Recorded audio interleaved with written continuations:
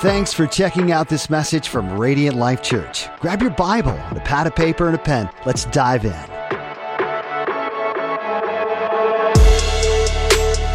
Good morning. My name is Josh. I am the Spiritual Formations Pastor here at Radiant Life Church.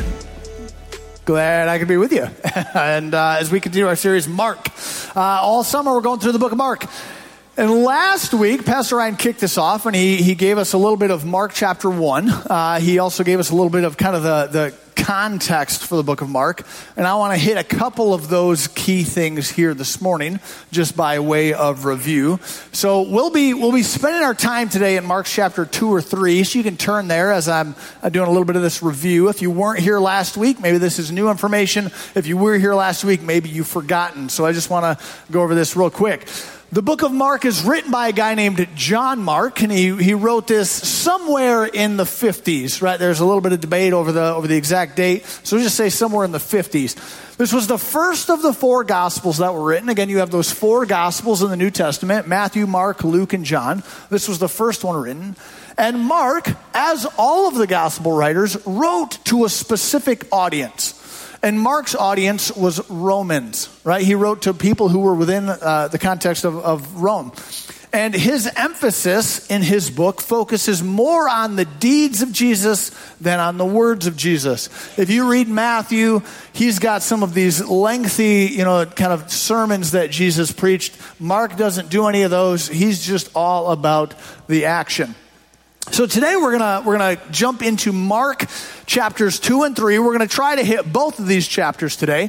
And I want to give you a fair warning that I'm gonna bounce back and forth a little bit. Hopefully by the time we wrap up, it all makes sense. And you're like, oh, okay. But there is some bouncing back and forth. So we'll be in 2 and then we'll be in 3. We'll be in 2 and we'll be in 3. So we're kind of doing a little bit of pinball here between these 2 chapters. The title of this message is Who Times 2? Everybody say, Who Times 2? Hopefully that makes sense here in a little bit. If it doesn't, then I did a really bad job up here today. But as we jump into Mark chapters 2 and 3, I want to introduce a couple of characters that show up all throughout the Gospels. So I need 2 volunteers here this morning. Otherwise, all right, Derek, you come on down. And, I knew Frank. I was like, I'm surprised Frank didn't just come on stage as soon as I got up here, because that's the kind of guy Frank is. All right. So we got Frank and Derek. All right. So I want to introduce you to a couple. You guys stand right up front here. Like, right there. So you guys get right up front. So you should actually. That's appropriate. So I want to introduce you to a group of people called the scribes. Derek, you're going to be our scribe today. Everybody say hi, Derek, the scribe. So the scribes show up throughout the Gospels, and I want to just give us a little bit of info on who they were. So I need you to get a couple of props here, Derek. So first, we're going to go ahead and we're going to throw that on. You just get it to where it stays on there. And then you need to grab a couple of other things here. So you grab that, then you grab that. If you want to doodle something, that would be totally cool. The first service, this guy, he drew like kind of a cool thing there. So feel free, but no pressure. So the scribes, these were people who could read and write, right? That's why. So you got to write something, because otherwise you make me a liar. Don't make me a liar. So the scribes could read and write. Now, we have a pretty high literacy rate in our culture, right? But first century Palestine, guess what? Not everybody could read or write. But you had scribes who could. Like they were educated. They knew what was up. I don't know where they graduated from, but they graduated. They're super smart. Oh no, you're all right, Frank. You're all right. This is not going to be bad on you. See, this is what happens when you volunteer and you don't know what you're getting into. So in the New Testament, when you see the word scribe, that's typically synonymous with somebody who is a religious leader. Now, were all scribes religious leaders? Not necessarily, but when we encounter them in the Newer Testament, that's kind of what they're talking about. These are scribes. They can read, they write, and they're involved in the religious system of Judaism. So they're a religious leader. Now, some of these guys were likely also Pharisees, and Pharisees are the other group that we're going to talk about here in just a minute. So don't worry, it's all right. Scribes and Pharisees get kind of a bad rep, like as you read through Scripture, but they weren't all bad. They really weren't. They had a lot of good things. The other thing with scribes is they were experts in the law. Go ahead and pound that gavel for me a little bit there, Judge Derek. Judge Derek.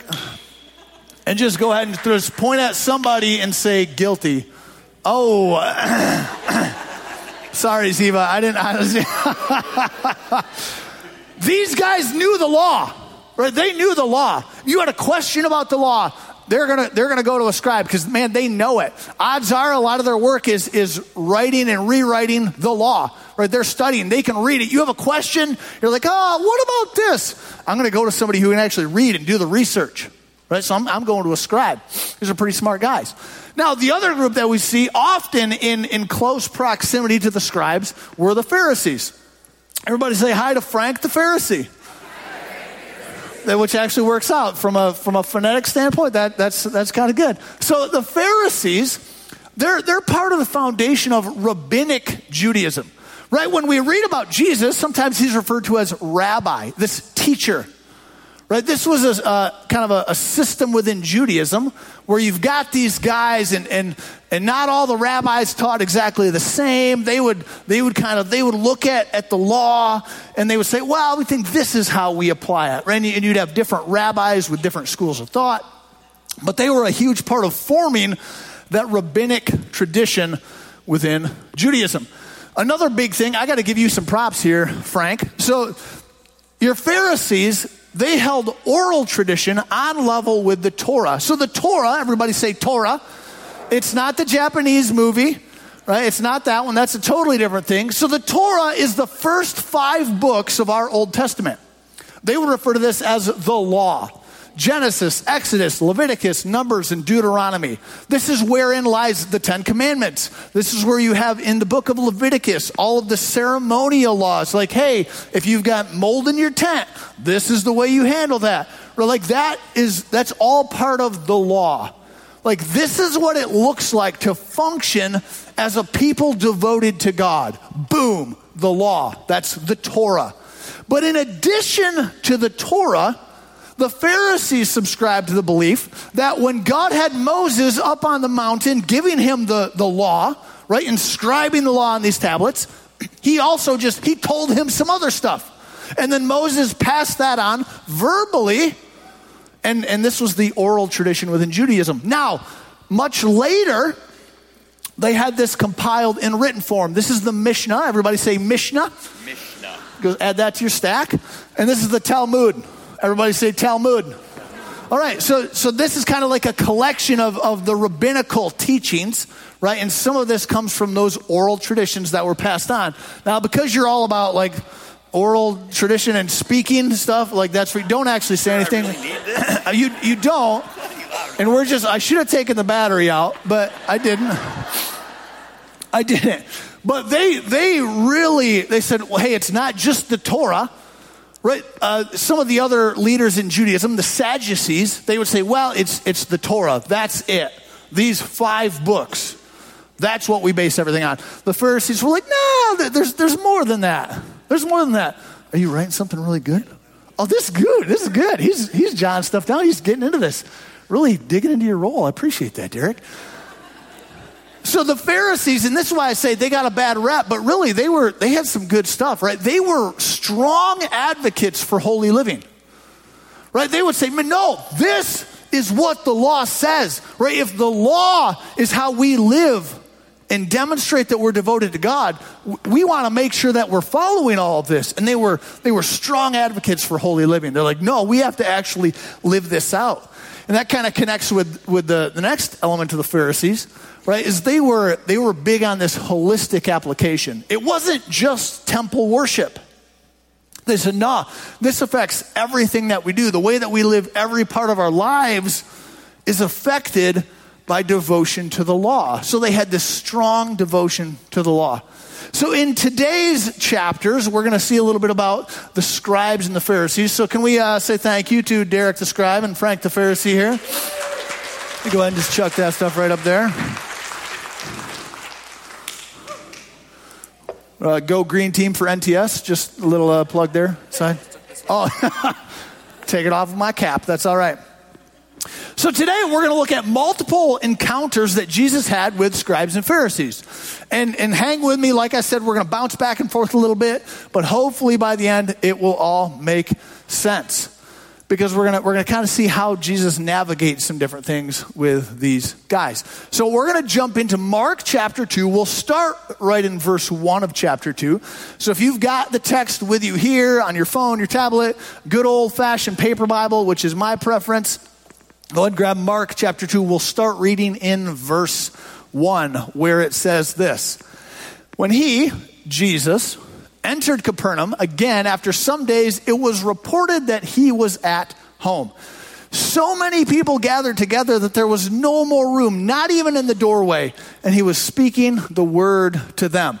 So, word has gone round, right, that Jesus is going around, he's doing some pretty cool things, right? So he goes back to Capernaum, and he's got this flock of people, they just crowd around him, and he can't even get in the doorway.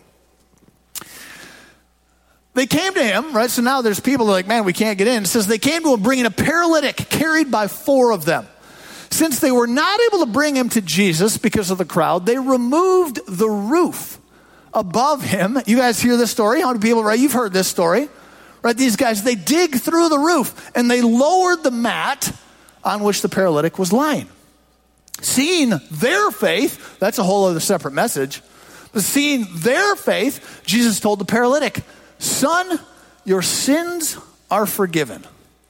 But some of the scribes, we just talked about them, some of the scribes were sitting there questioning in their hearts, why does he speak like this? He's blaspheming. Who can forgive sins but God? They're like, whoa, this isn't right. Like we know what's right, and this isn't it. Right away, Jesus perceived in his spirit that they were thinking like this within themselves and said to them, why are you thinking these things in your heart? Which is easier, to say to the paralytic, your sins are forgiven, or to say, get up, take your mat, and walk? But so that you may know that the Son of Man, that's a reference to Jesus, has authority on earth to forgive sins, he told the paralytic, I tell you, get up, take your mat, and go home. Immediately, remember last week, that was one of the key words that Ryan said from the book of Mark, this word immediately. Pop quiz, how many times does it show up? At least 40 times in the book of Mark, this word immediately pops up. So this is one of those key words. Immediately, he got up, took the mat, and went out in front of everyone. As a result, they were all astounded and gave glory to God, saying, we have never seen anything like this. Jesus performs this miracle and they give glory to God, which is the appropriate response to anything miraculous. We give glory to God. Not any human element involved, glory to God. Now, we're going to jump forward in Mark chapter 2 to verse 23, and we're going to read a little bit there into the first part of chapter 3. So chapter 2, 23 is where we're going to go next. And it says this, on the Sabbath, he was going through the grain fields, and his disciples began to make their way, picking some heads of grain. The Pharisees, we met Frank the Pharisee here a few moments ago, so him and his cohort, they said to him, look, why are they doing what is not lawful on the Sabbath? If you ever just, are so inclined, and you pick up a copy of the Mishnah, which again is that collection of the rabbinic teachings, they've got a section on the Sabbath. The Hebrew word is Shabbat. Everybody say Shabbat. Shabbat. They've got a whole bunch of rules as to what is and is not allowed on the Sabbath. Like, hey, you can pick up a rock this big, but you can't pick up a rock that big. I mean, it's very, very precise. Like they had everything down to like, in another place in the Gospels, right? It says, it was about a Sabbath's day walk. Because they had determined, you can take this many steps on the Sabbath and it's not work. They had everything nailed down. Like it was a science for these guys. So why are they doing what's not lawful on the Sabbath? Jesus said to them, have you never read what David and those who are, which is awesome, right? Here you've got these religious leaders and David's like, are you just, you're not familiar with scripture apparently. Like, I don't know, maybe you should go back and read that. Have you never read what David and those who were with him did when he was in need and hungry? how he entered the house of God in the time of Abiathar the high priest and ate the bread of the presence, which is not lawful for anyone to eat except the priests.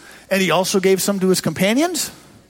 Just spoiler, David wasn't a priest, right? He wasn't supposed to eat that, but they were hungry, so they ate it. Then he told them the Sabbath was made for man and not man for the Sabbath.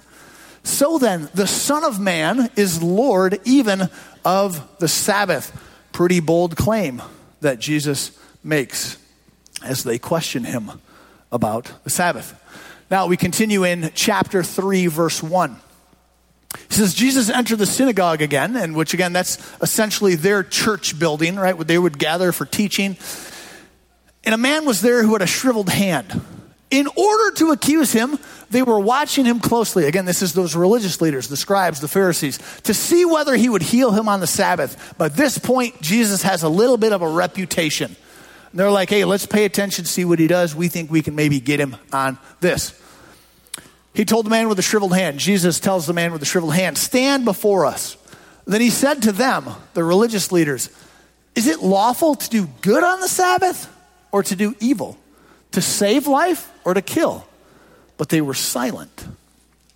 After looking around at them with anger, pause. Sometimes in church world, right, we deem certain emotions good or bad.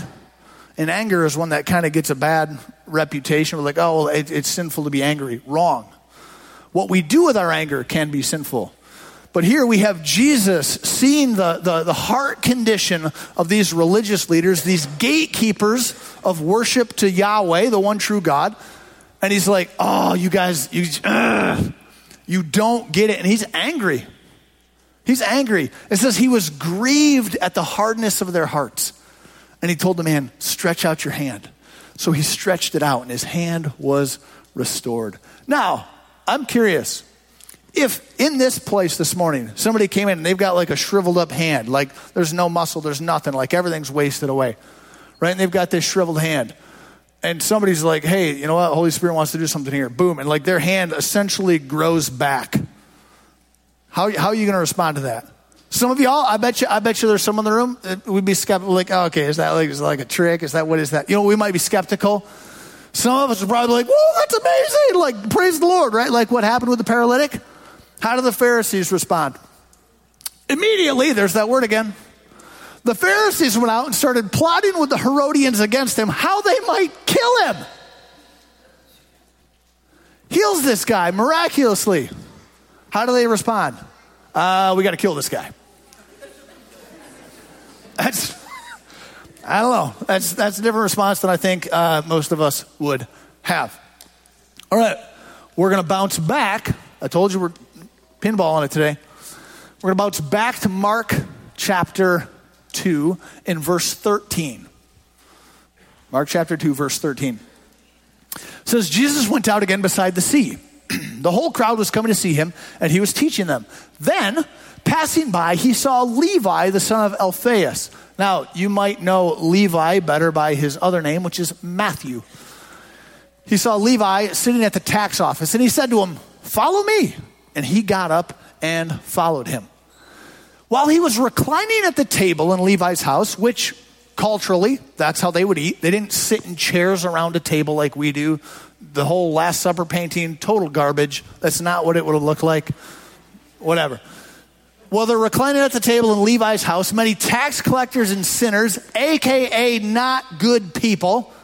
Right? This term is synonymous for those like, nope, we don't want to have anything to do with them. We're not going to let our kids play with them. Like, we're not going to go near their house. But that's who Jesus is at the table with. They're eating with Jesus and his disciples. For there were many who were following him. So in this group of sinners and tax collectors, there are many who are following Jesus. When the scribes who were Pharisees saw that he was eating with sinners and tax collectors, they asked his disciples, why does he eat with tax collectors and sinners? Now, this might be more challenging for us, right? In our culture, and maybe you've ever said this, right? If you ever said this saying, you are what you eat, right? Maybe you said this to like somebody as they're like at Burger King or like, you know, they've got like their fifth Twinkie going down and you're like, you're kind of a Twinkie, like. So we say that kind of tongue in cheek, but a very real cultural idea at the time of Jesus was this: you are who you eat with. For Jesus to be at the table with sinners and tax collectors, they would have looked at this as Jesus in some ways approving of their lives. Like, well, do you know what that person does for a living? And they're like, why does he do this? Why does he do this? Because in their culture, you are who you eat with. When Jesus heard this, he told them, it is not those who are well who need a doctor, but those who are sick. I didn't come to call the righteous, but sinners. Show of hands, who's grateful that Jesus showed up to save a bunch of sinners? Anyone grateful for that here this morning? We're going to jump back to Mark chapter 3, verse 20. It says, Jesus entered a house and the crowd gathered again so that they were not even able to eat. When his family heard this, they set out to restrain him because they said, he's out of his mind. How's that for like a nice, supportive family? Here's the reality though today. For some of you, maybe that's your story. Right? You come to Jesus. Right? You live a life modeled after the life that Jesus calls us to. And maybe you've got family or friends and they say, man, you are out of your mind. Did you go crazy or something? That was the response that Jesus' family had to him. He says, man, he's out of his mind. The scribes who had come down from Jerusalem said, he is possessed by Beelzebul. Everybody say Beelzebul. Now, this could be a reference to the devil himself, or this could be some chief demon. We're not entirely sure. Right, but this is definitely somebody connected with Satan in the demonic aspect of the unseen realm. And so he's possessed by Beelzebul, and he drives out demons by the ruler of the demons. So he summoned them and spoke to them in parables. How can Satan drive out Satan? If a kingdom is divided against itself, that kingdom cannot stand. If a house is divided against itself, that house cannot stand. And if Satan opposes himself and is divided, he cannot stand but is finished. But no one can enter a strong man's house and plunder his possessions unless he first ties up the strong man. Then he can plunder his house. Truly I tell you, people will be forgiven for all sins and whatever blasphemies they utter. But whoever blasphemes against the Holy Spirit never has forgiveness, but is guilty of an eternal sin, because they were saying he has an unclean spirit. Now, maybe you've heard this term, blaspheming the Holy Spirit. And over the years, I've heard a couple of different takes on what this means. I would suggest to you that contextually, what Jesus is saying, blasphemy of the Holy Spirit is when you give the devil credit for a work of God. You have Jesus performing miraculous signs. He's driving demons out of people, casting these demons out. And the religious leaders said, you're doing this by the power of Satan. The things that he did in his own power and through the power of Holy Spirit, they gave the devil credit for that. I would suggest to you that's what blaspheming the Holy Spirit is. You don't have to agree with me. Do some research. Don't take my word for anything. Do some research. But you have these religious leaders. And over all of these narratives that we just kind of bounced around through, I would suggest that there are two themes that pop up. I think we see the religious leaders, they question Jesus' authority and his associations. Right? In our first narrative, they say, man, who are you to say that this man's sins are forgiven? Only God can do that. And then as Jesus is going around doing these things on the Sabbath, they're like, whoa. You can't do this. And Jesus has to remind them, hey, the Son of Man is Lord even of the Sabbath. He has to continually put them, no, hey, guys, you just don't get it. You just don't get it. When he's acting from his own power, his own authority, they give the devil credit. So they question his authority and they question his associations. He goes and he's hanging out. You could double dip on that last one, right? They're saying, oh man, you're actually part of the kingdom of demons. That's who you're associated with.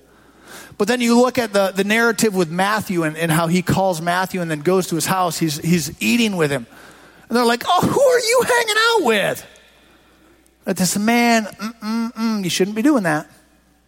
And I think these two things are relevant to us here today because I think in some ways we are guilty of the same things.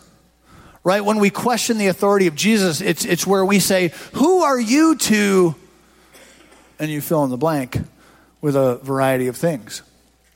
You say, well, Jesus, who are you to tell me who I can or can't sleep with? We say, nah. You can't tell me that. We live in a cultural moment right now where our broader culture actually designates this month to take pride in something that Scripture tells us is sinful. And we shouldn't be surprised at that. And I'm not here to critique that. What I'm critiquing is the fact that there are many churches and even more Christians that have grabbed onto that same philosophy. And that's where it becomes a problem. We say to Jesus, who are you to tell me that what I did was wrong? We have such this relative approach to things now, right? Like it's my truth and it's your truth and it's your truth. And hey, it's cool. Like you just go ahead with your truth. Well, unless it disagrees with my truth and it infringes, but then I'm going to say something about your truth. But until then, it's probably okay. So who is this Jesus guy to tell me that something that I think or did or believe is wrong? And we question his authority. Who are you, Jesus, to command that I love the person who hurt me? Hear me. This is not to minimize the things that you've walked through in life. This isn't to say that the things that those people did were okay. But Jesus calls us to love both those that we get along with and those that we don't get along with. But we say, no, Lord, if you knew what they did, he does know what they did. But we say, just not that person I can't. Jesus says, everybody. Who are you, Jesus, to tell me how I should spend my money? That gets some of us a little fired up, right? Jesus says, hey, I want you to pursue heavenly riches, not earthly riches. I want you to make heavenly investments, kingdom investments, not earthly investments. Now, and I'm not like, you can invest, right? Like, I'm not saying like, but what's our focus? Is our focus on building my kingdom? Or am I utilizing the things that I have to build his kingdom? I think many of us at times, we question the authority of Jesus the same way that the scribes and the Pharisees did. I was listening to a podcast a week or so ago. Pastor JB sent it to me. And it was Francis Chan. It was his Crazy Love podcast. And he said something there, and I was like, whoa, like that's really good. So I jotted it down, and I want to share that quote with you. He says this in that podcast. When I disagree with this book, the Bible, I assume I'm wrong. When I disagree, when I'm flipping through the pages and I find something that's challenging, I'm like,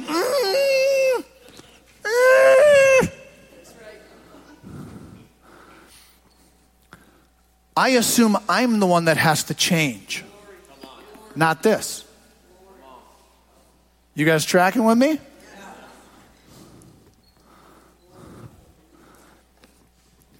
I want us to wrestle with the question, in your life, where do you question the authority of Jesus? What are areas of your life where you say, Lord, who are you to, you fill in the blank. Several years ago, this was before I was married, I was on a family vacation with my parents, with my siblings. We were up in northern Michigan. We had borrowed my grandpa's boat for this particular vacation, just a little, 12-foot fishing boat. My dad, my younger brother Andrew, myself were out on the boat. We motored out to the middle of the lake. We're fishing. We're doing all this, that. Good old time. after a while, we're like, hey, let's go check out a different spot. Well, we couldn't get the motor started. No big deal. There's a pair of oars right here in the boat. So I'm sitting in the middle at the time. And so I start rowing. And I'm like, man, like we're not making a lot of progress here. It's super slow going. My dad, he's just, if you've ever met my dad, he's jacked. He's like just super ripped guy. If you've met my dad, yeah. But my dad is strong. He is very strong. So we switch seats. I go to the back. He sits in the middle. And my dad is like cranking. I honestly thought he was going to bust an oar. Like he's like lifting his butt off the seat, like hauling. We're getting nowhere. Like it's, 10 minutes. We're just like hauling on these oars. My little brother Andrew, he's not little. So my younger brother Andrew, he's sitting in the front. And after this 10 minutes of rowing, he says to us, hey, should I pull up the anchor?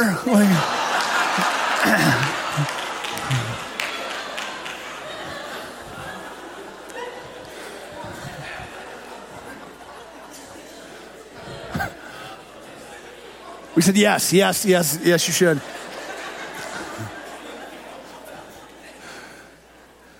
Some of us in the room are maybe frustrated.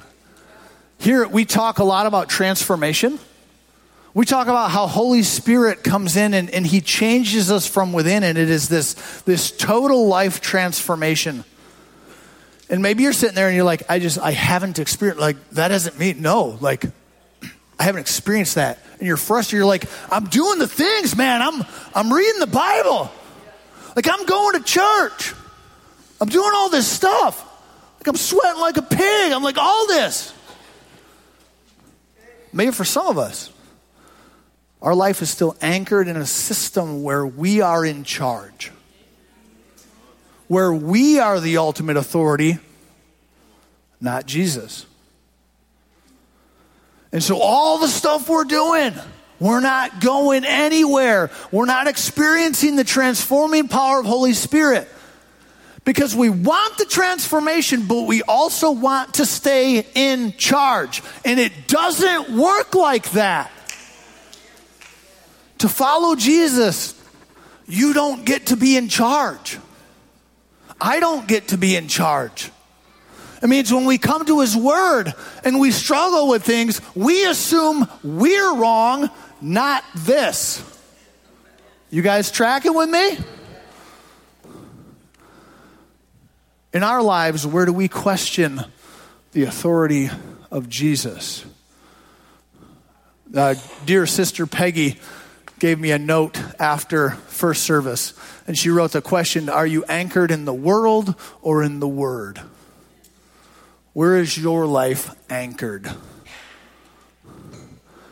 But we see the other theme, right? The religious leaders questioned Jesus' authority. They made those who are you to questions. They also questioned his associations. They said, who are you with and who are you for? Man, why are you hanging out with all these sinners?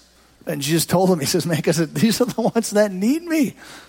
This is who I came for. So I want us to wrestle with this a little bit. So if you look at your life, are you for one another? We've talked about this. Pastor Pam, right, in her message on community, she talked about all the one another's. You can't read Scripture and get away from that. The way that we are called to interact with one another. Jesus said this in John 13. I give you a new command. Love one another. Just as I have loved you, you are also to love one another. That's the standard. The way Jesus loved, that's the way we are to love one another. By this, everyone will know that you are my disciples if you love one another. The proof is in the pudding. And the pudding is made up of how well we love one another. So is that who we're for? And I think that can look a couple of different ways, right? But that looks like community. Are we engaged in community? Are we for and with one another? Do we invest in that? Do we pursue unity with one another? Or do we grab onto divisions and say, well, I'm pretty sure I know who they voted. I saw that bumper sticker on their car. I don't think this is going to work. Come on. We let silly things like political party affiliations separate us from part of the body of Christ. And that's messed up. Are we for one another? Are you for the poor? There's a guy, I think I don't know if he's still the head of World Vision, but a guy named Richard Stearns. He wrote a book called The Hole in Our Gospel. And kind of as an experiment, he went through and cut out every verse in Scripture that had to do with the poor. And his Bible was a whole lot lighter by the time he was done than when he started. You can't get away from the call for how we engage with one another. You can't get away from the Father's heart for the poor as you read Scripture. Now, Jesus is having a conversation, and in context, he's talking to people about how they shouldn't jockey for position. They shouldn't pursue these places of prominence. And he kind of gives them a polar opposite example that I think also gives us a little glimpse into his heart. Jesus also said to the one who had invited him, right? Because he's had a meal with some people. He says, when you give her a lunch or dinner, don't invite your friends, your brothers or your sisters, or your relatives, or your rich neighbors, because they might invite you back and you would be repaid. Hear me. Again, we read full counsel of Scripture. This isn't saying you don't ever have dinner with your friends, because we just talked about one another. But he's talking about how we jockey. So he sets up this kind of more extreme example. But I still think we glimpse the heart of the Father on this. On the contrary, when you host a banquet, invite those who are poor, maimed, lame, or blind. I want you to just call to mind the last time you had a group of people over to your house for dinner. Is this who made up your invite list? Anyone? I can't raise my hand. Right? But I mean, is this how we approach things? Are we willing to pursue the people that those people smell funny? Right? Maybe, I don't know, that person looks sketchy. They're talking an awful lot and there's nobody else with them. And I'm not pointing at you, John. But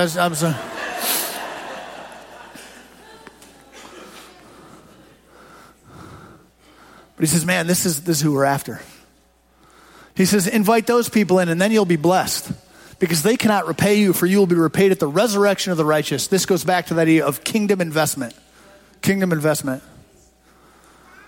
Man, are you for these people? Right? When you go about thinking, what do I want to do this week? How much of your time and energy goes into investing in the people that don't have those resources? James, the half-brother of Jesus, whom earlier, right, he would have likely been in this group that thought Jesus was out of his mind. But at some point, he changed. Because James becomes a key leader in the early church. I don't know, your brother says he's going to die and then come back to life and then he does it. I'd probably be sold. Right? I'd be like, okay, I'll go along with this thing. But James writes this in James chapter 1. He says, pure and undefiled religion before God the Father is this: to look after orphans and widows in their distress, and to keep oneself unstained from the world. Culturally, widows and orphans, they didn't have support, right? These are people in need, right? Women didn't get a whole lot of good treatment in this culture, right? Like all of your provision came through your husband or your father. If you're a widow, your husband is dead. You may or may not have anything left. Right? As an orphan, you don't have a family to take care of you. I don't know that orphanages were a thing. Right? So you've got these people that they don't have the ability to provide for themselves. James tells us, man, you want to really live out this thing? That's who you take care of. That's who you focus on. You guys tracking with me? Are you for the hurting? Man, you don't have to look far to find people that are living in the midst of brokenness, right? Maybe you've got these people. Maybe this person is sitting next to you. Maybe you are that person. Man, we've all got varying degrees of brokenness. But there are people around us that are hurting. Are we for those people? Jesus claimed a prophecy from the prophet Isaiah in Luke 4.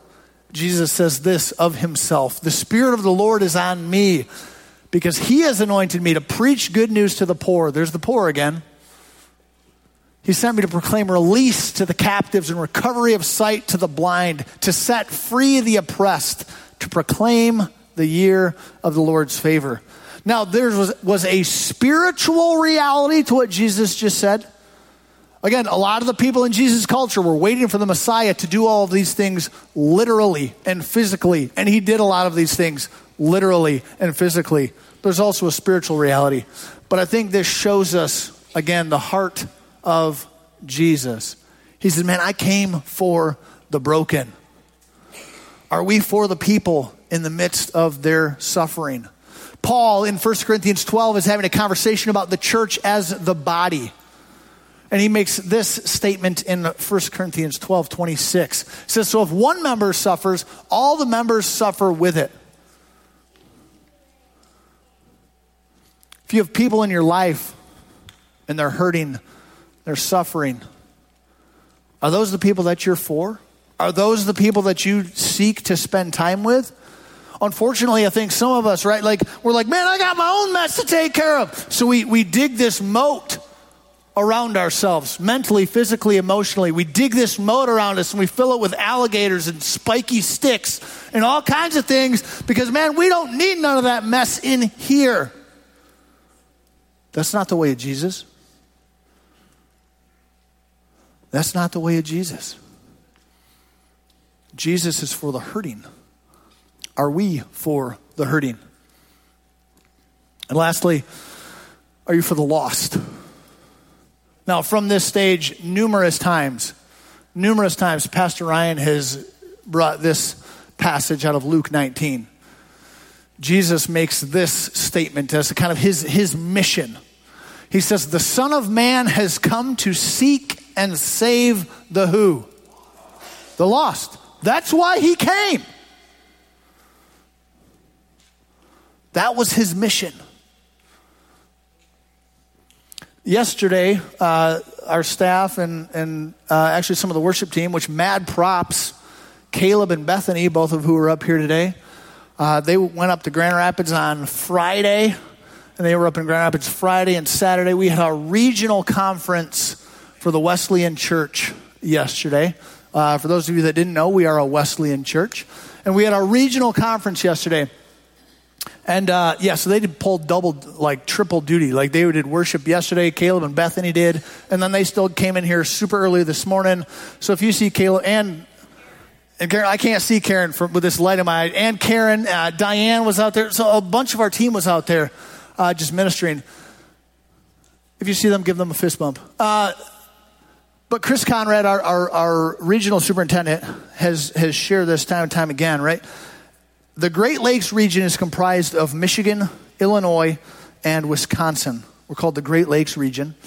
And in that region, they've done the research, there are 22 million people who don't know Jesus.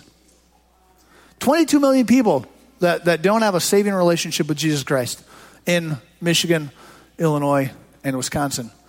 And that number seems insurmountable. We're like, holy moly, that's a lot of people. But guess what? Some of those 22 million are your friends. They're your family. They're your neighbors.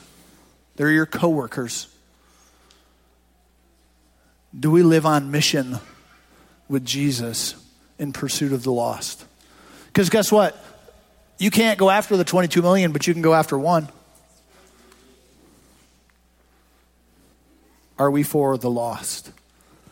So the second question that I want to ask this morning is, in your life, do your associations reflect the heart and mission of Jesus?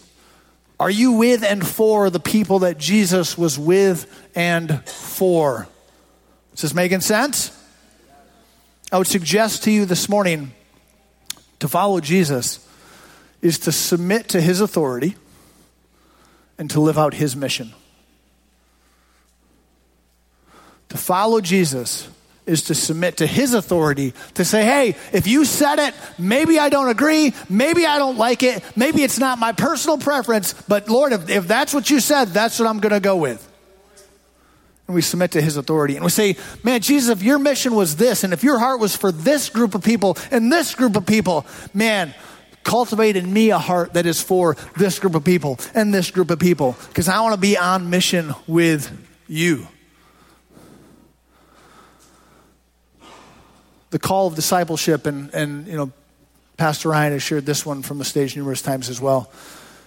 Jesus is talking and he says, if anyone wants to follow after me, let him deny himself, take up his cross. How often? Daily. And follow me.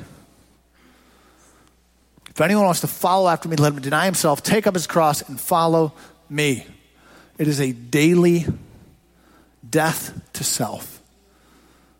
But that's what it means to follow Jesus. Dietrich Bonhoeffer, the German pastor and theologian and martyr, says when Christ calls a man, he bids him come and die. We don't get to keep our flag up as the one in charge. We say, nope, Lord, it's you, your authority. We don't say, well, I don't really like this group of people. Jesus, man, your heart is for all those people. I want to be with those people. I want to be for those people. So my final question, I'm going to invite the worship team to come up at this time. Jot this down. I want you to wrestle with this. Are you more like the Pharisees or the followers? Whose authority is your life anchored in? And who are you with and for? More of a Pharisee or a follower? I want to invite the prayer teams to the corners here this afternoon, because I want us to grapple with this. We're gonna sing a song called "Is He Worthy?" And I think that ties in really well. They didn't play this song because of the message. This was already on the list. It's almost like Holy Spirit knows what's going on or something. But they've got this song, and I thought, man, that's a really good song. It's a really good question for us to ask. Because we might say, oh yeah, God, he's awesome, but then we still want to retain control. What we're saying is, Jesus, in my life, you're not actually worthy to be in charge, because I know some things that you don't, and so I've just got to kind of maintain control of this one right here. Is he worthy? Is he more worthy than your political affiliations?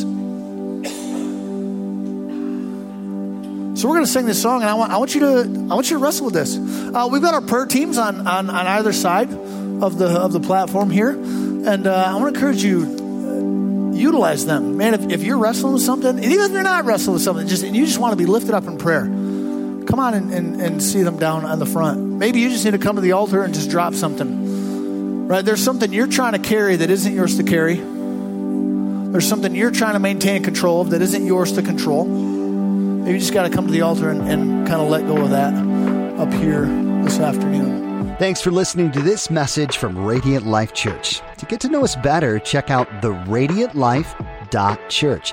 Be sure to follow us on Facebook, YouTube, and Instagram.